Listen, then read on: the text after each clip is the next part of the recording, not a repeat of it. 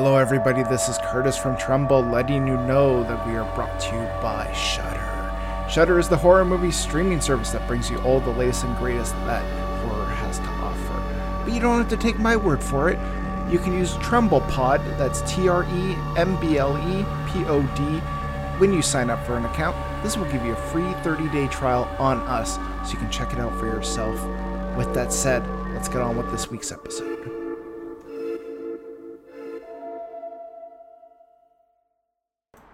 Hello, everybody. Welcome back to Tremble, the horror movie podcast. I'm your host, Curtis. With me, as always, is Stephen Taylor. How are you two doing?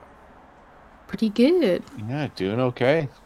Nice. Pretty solid batch of movies. So yeah, when it's these type of things, when I thoroughly am excited about both films. Mm-hmm. Yeah. I'm honestly obviously, like when we schedule episodes, I always try to get a little bit of diversity, different decades, different subgenres of horror, whatever. And but yeah, I definitely can't argue that June we lined up a lot of really good stuff. We did the Friday the 13th movies, and then another franchise in a way, the Hannibal Lecter series. Is that what we call it? The Hannibal Lecter cinematic universe. Yep. So, also very great movies, and we're talking about Silence of the Lambs this week. Which, I mean, come on, if you don't like this movie, I'm sorry, but fuck off. Yeah. This movie's just so good. Honestly, this movie's gonna be really tough when it comes to performances. It's gonna be really tough when it comes to best line. Like this is one of those masterpieces. You know what I mean? Like every now and then we circle around a film that is truly flawless. And I mean, the Academy Awards recognized that with this film as well. So we're definitely not alone in this feeling. But it's like eating a really good meal where every single piece of the meal is good and complements everything on the plate. So yeah, I mean this movie is pure perfection. It's a Criterion Collection release that is deserving of its place. And I mean, it cemented Jonathan Demme as one of the greatest directors of the later last century. It's funny because rewatching Manhunter and then rewatching this movie, I love both, but it's almost like Manhunter is like your hair metal, or maybe not hair metal, but like some kind of 80s music, and then Silence of the Lambs is almost more like grunge, well, it's younger too, and I mean you're through the eyes of an agent that is just out of Quantico. Yeah. Like just graduated. It has no, there's no scuff on her whatsoever. She is pristine and new, and that is not a good thing for her. No. It gets her into trouble. And I mean it tests her loyalties. It tests how she handles herself under pressure and under the very a very close knife. That night vision scene is absolutely masterful and really scary. Yeah, for sure. Oh my god. Yeah. Oh, it's so well executed, and Ted Levine is a fucking master. Yeah. So good. He's so goddamn good as Buffalo Bill. He really is. And I don't know. I was really thinking about as I was rewatching this, who did I like more, Francis Dollarhide or Buffalo Bill? And if you asked me before, I probably would have said Buffalo Bill by a mile. But then I watched Tom Noonan and I was like, oh, this is a lot harder than I thought it would be. Well, but I mean, common thread is strength of character. Yeah. There's no hollowness to either character. There's so much depth, and there's so much work and put into it by two absolute masters of their craft. Yeah. Who hadn't yet really been recognized on a wide level. No. So, yeah, it's really good shit. 100%. Yeah, these are just movies to celebrate. Mm-hmm. Cool. Well, what is the Silence of the Lambs even about? If you don't know at this point, I'm sorry, bud. Wow. Yeah. Get out from your cave.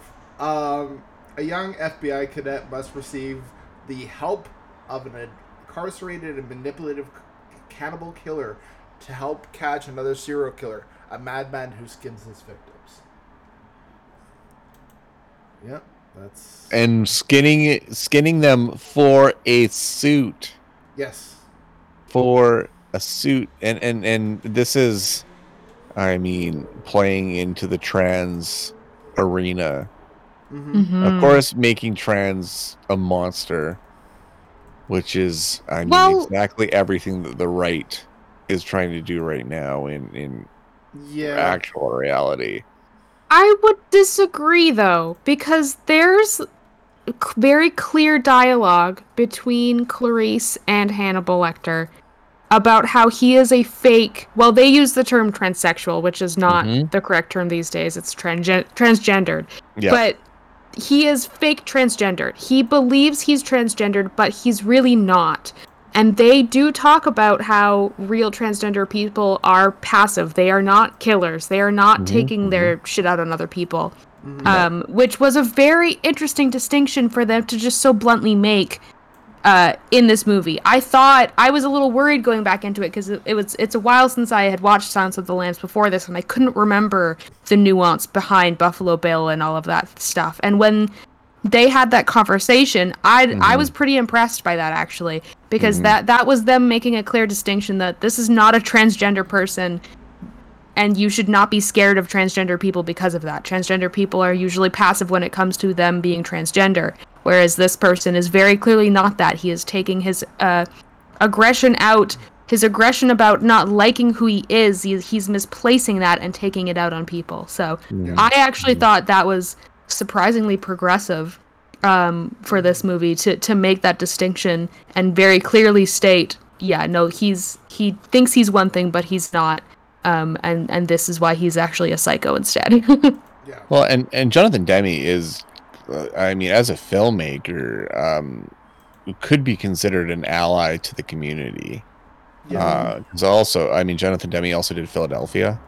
Yeah. He had movies in his oeuvre that definitely lent to that community and had a paid mind to it. Right.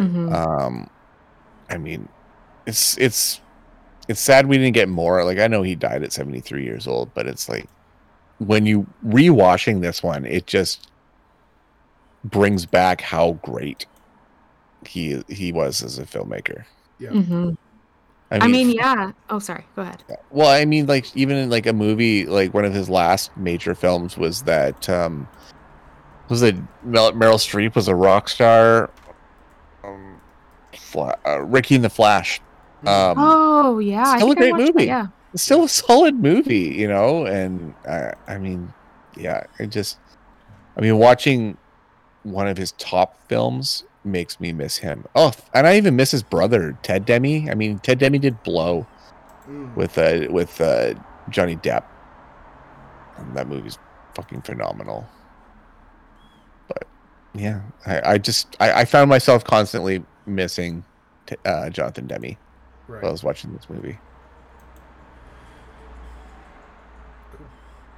All right. When was the first time we watched this movie? I feel like my answer will be the same pretty much, but I watched it on VHS because I clearly, I mean, in 1990 was not old enough to see it in theaters, but I knew about it, and so the first opportunity I could sneak away to watch it, because I definitely wasn't allowed to watch it, being a rated R film, I did. So I was probably, maybe 12, 13 years old. Okay. Yeah. I watched this as a part of a double feature. when I watched Manhunter and this on cable back when I was younger. And definitely this movie made more of an impression on me than Manhunter did at the time.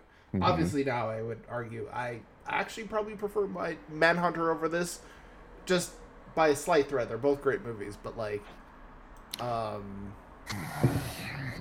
it's a tough call to make because they're both great for different reasons.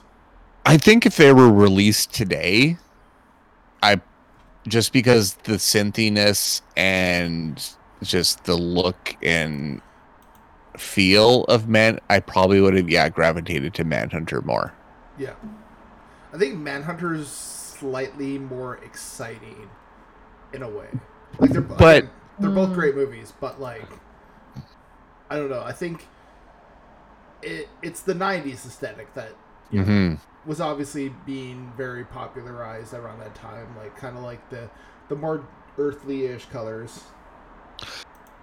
But there's just something that's like I think where Silence's appeal is how operatic it feels at times. Mm-hmm. It feels big. The movie feels very big. And even set pieces like Lecter's cage in the middle of that gorgeous room. Yeah, is so striking to look at. And it's lit like $1 million. Like it's that whole set piece, and especially what it leads into, like Hannibal's escape and everything. Yeah, it is the crescendo of the movie, and it's unexpected. On your first time watch, that scene's unexpected. Mm-hmm. Yeah. Right, we got a few emails for this one. Jason says it's crazy that Hannibal Lecter only appears in 16 minutes of the movie and Hopkins still won the Oscar for Best Actor. Well, I mean, we see nominations all the time for even less. Yeah. William Hurt in History of Violence, and he almost won that supporting actor award. So, I mean, I think the idea now, I think what it gets me is like leading actor, but like, I guess realistically too, like he is the leading actor in this. Like he is the biggest actor in this. That's not a question, but it's more. I don't know. It seems more like Clarice's movie, obviously, right? But for sure, she's the main character. Yeah, and there's no point where you're losing sight of that. No, because I mean, besides stuff to set up plot wise, like it's very like even comparing Buffalo Bill and Francis Dollarhide in Manhunter, there are threads of Manhunter where it goes and follows Francis Dollarhide's character and his progression and everything. Yeah. Mm-hmm. Buffalo Bill, we're only getting interstitial stuff to just further the evil of his character. Yeah. And to open him up more and to give you a more villainous understanding, but we're never following his story. Mm-hmm. Yeah. I almost feel like, too, for Anthony Hopkins, whoever storyboarded the shots of him, like especially the first shot where the camera pans down the hallway and you just see Anthony Hopkins standing still in the cell as it goes down, they maybe also should have won Best Actor for that, because that does so much to set up the Hannibal Lecter character in Silence of the Lambs. Maybe a little shout out to those guys too. Shout out to the cum thrower. Oh god. Oh man. Poor Clarice throughout this whole movie. Oh my god, she's just subjected to like one after the other, just like trauma, basically. I'm surprised he was able to throw it. You think it would just stick to his hand, but you know what? Kudos, buddy. You made that work. And it hit her right in the face too. So like he had a good shot. He seems like the kind of guy who's maybe practiced this before. Oh, for sure. Oh yeah. Anybody that goes he just throws against the wall like that would have hit them. Yeah, it's like one of those carnival vendor stands where you have to use a little gun to shoot the target. Anytime somebody walks by, he's like, pow!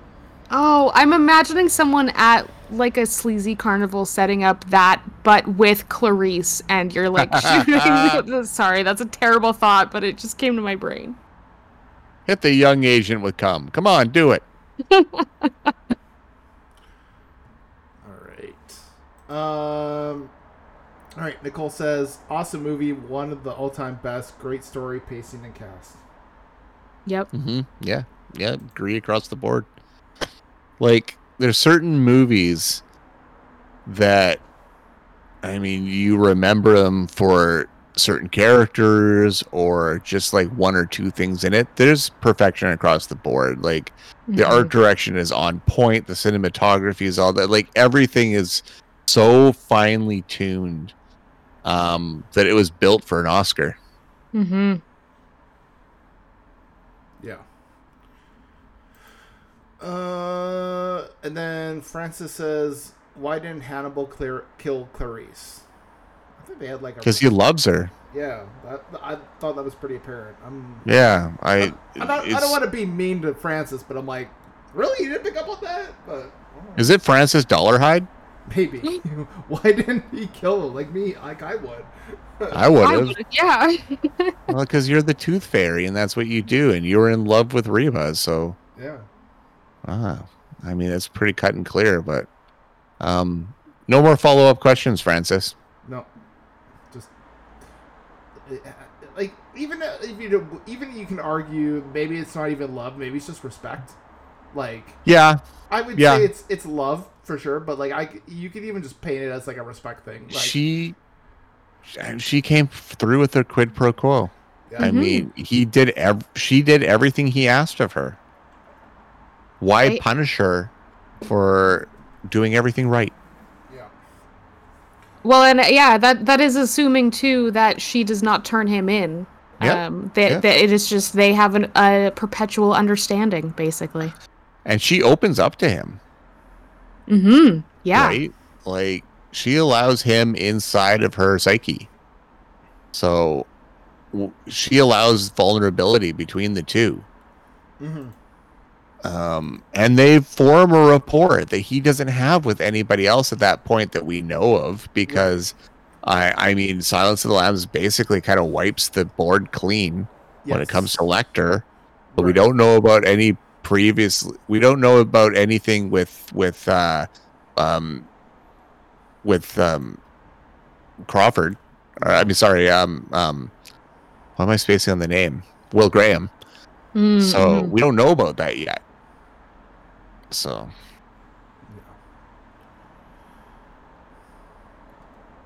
cool. And then let's get to our awards. Best line. I went with "Would you fuck me? I'd fuck me. I'd fuck me." See, this one's hard. That one's hard. mine. But that one's one of mine as well. But also the monologue about the lambs, the whole title. Mm-hmm. Like, that monologue is fucking insane, and I think that's what got Hopkins the Academy Award. Yeah, I think obviously Hopkins has like a lot of great lines in this, and I think honestly it was like very. I was kind of I was expecting that I would put like one of his lines, but then I don't know. I just had such a good chuckle at "Would you fuck me?" Yeah, it's a good one. But I mean, I ate his liver with a nice bottle of Chianti and some fava beans. Mm-hmm. Yeah. I mean, it's, and then which was that's an ad lib. Yeah.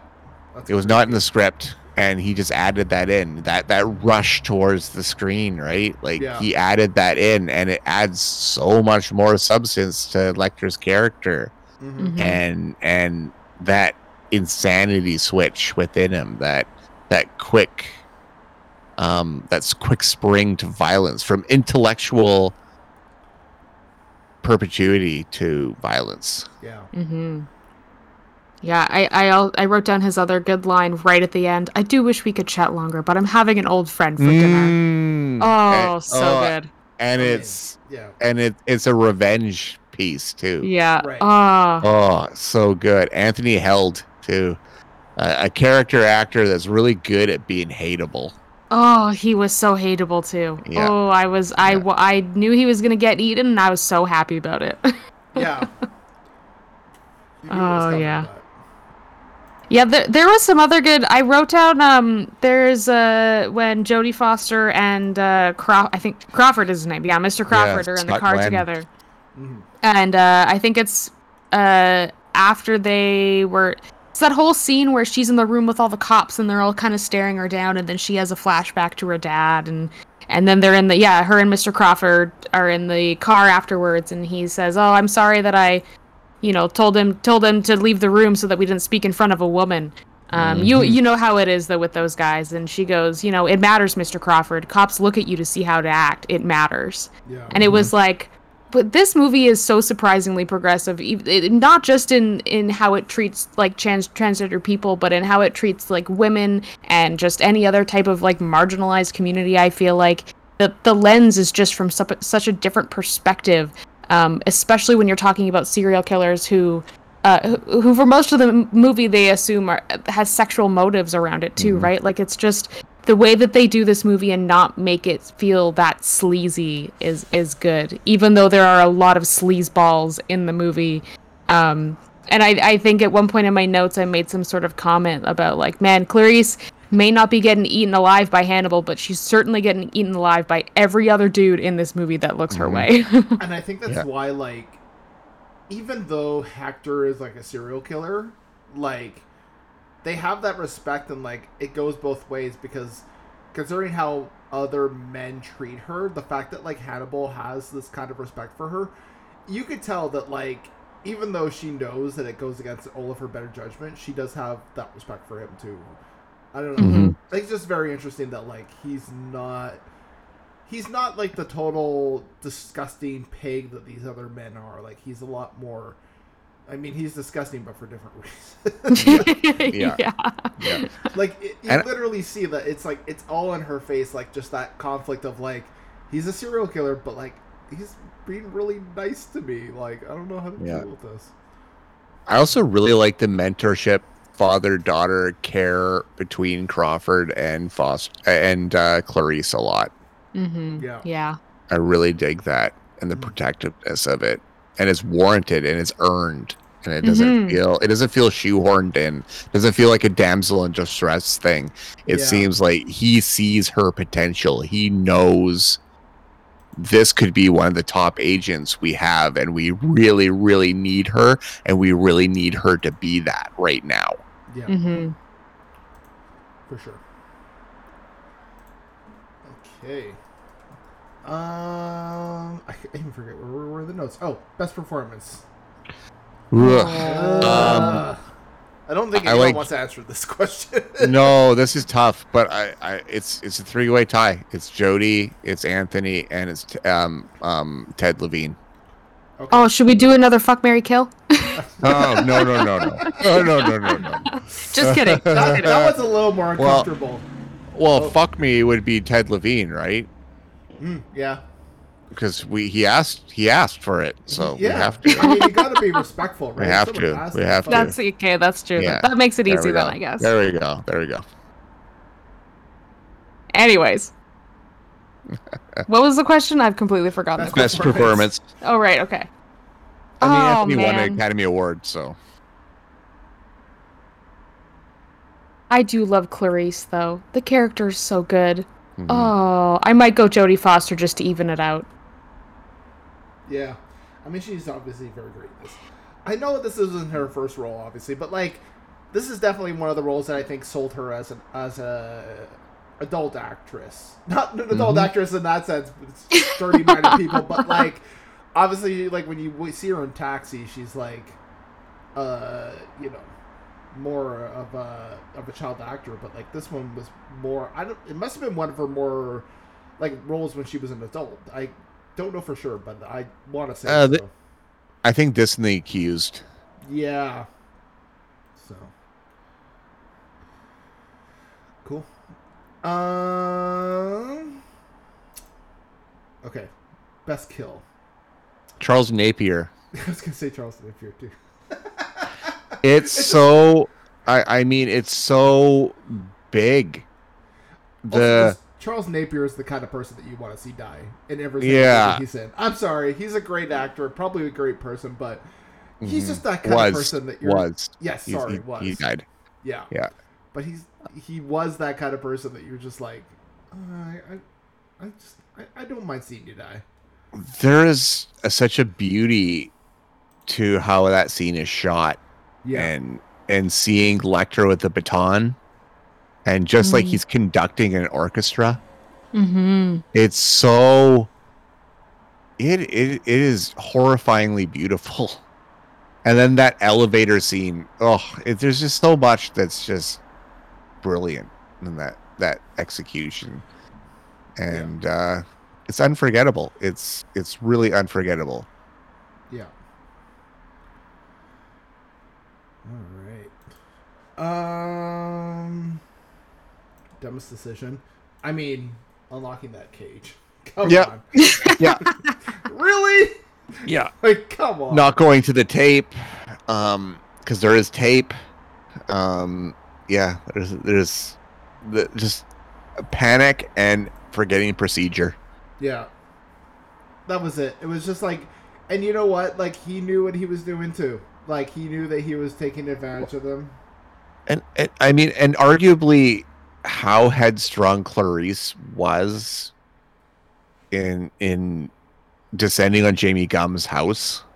Mm-hmm. Yeah. Is, I mean, where was her backup? Yeah. You know, she skirts into somebody into a known killer's basement. Like, ballsy, possibly stupid. Yeah, one wrong move and she's down in that hole with the other girl. Because I think I mean, by this point in the movie, I feel like it's now further in the back of our mind that she's still a fucking rookie. Yeah, yeah, she just started. Yeah, right. Like this is ballsy to take all of this investigation now on your own shoulders. Mm-hmm. Because Jamie Gum kills her, then what? Yeah. I feel like, though, to be fair to her, maybe her character at this point, there's a line that I wrote down under Dumbest Decision. When she's talking on the phone, she figures out, I think, where she needs to go to get this guy. And she's talking on the phone to, I don't remember if it's Crawford or someone else. And he says something along the lines of, we want him for murder, not kidnapping. Which to me implied, they don't care about saving her. They just care about getting the guy. And so I feel like in her mind at this point, she's like, well, you know what? I got to save the girl then. I got to be the one to do this. I know that they're going in the wrong direction, and I'm just going to let them do that shit until I can get that shit sorted out, you know? Mm-hmm. So I definitely still think that was a dumb decision on her part, but I can see at least where that was coming from, because when I heard him say that, I was like, are you fucking kidding me? Yeah. Well, more of that gender dismissal, right? Yeah. Well, yeah. Well, they're cannon fodder, and they can lead to being a bigger charge. Yeah. For sure. Yeah. So, yeah. Cool. Well, I think it's time to score this movie. Is it predictable if I say 10 out of 10?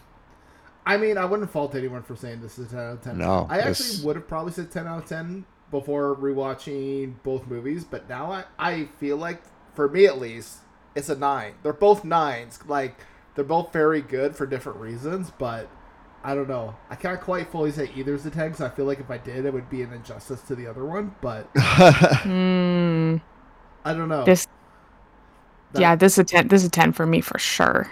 For sure. Yeah. I mean, I am also a 90s baby, so I love that good 90s, good 90s feel. 100%. Like, I think that's the thing. It's like, this really comes down to like a 90s and 80s aesthetic thing, which both are great for different reasons, but I don't know. I want to give this one a 9. I would have given it a 10, and I don't know. Maybe now that I know that Manhunter is the thing that it is, and we could have gotten more Manhunter. I don't know. It's tough. I do really like this movie. I think the only thing that really faults it for me is that, like, it does kind of feel like there's just a few spots where it drags a little bit, and not by much, like, not a whole lot, but I feel like this movie could be maybe like 5, 10, 15 minutes shorter, but I'm probably just picking nits at this point, like, so I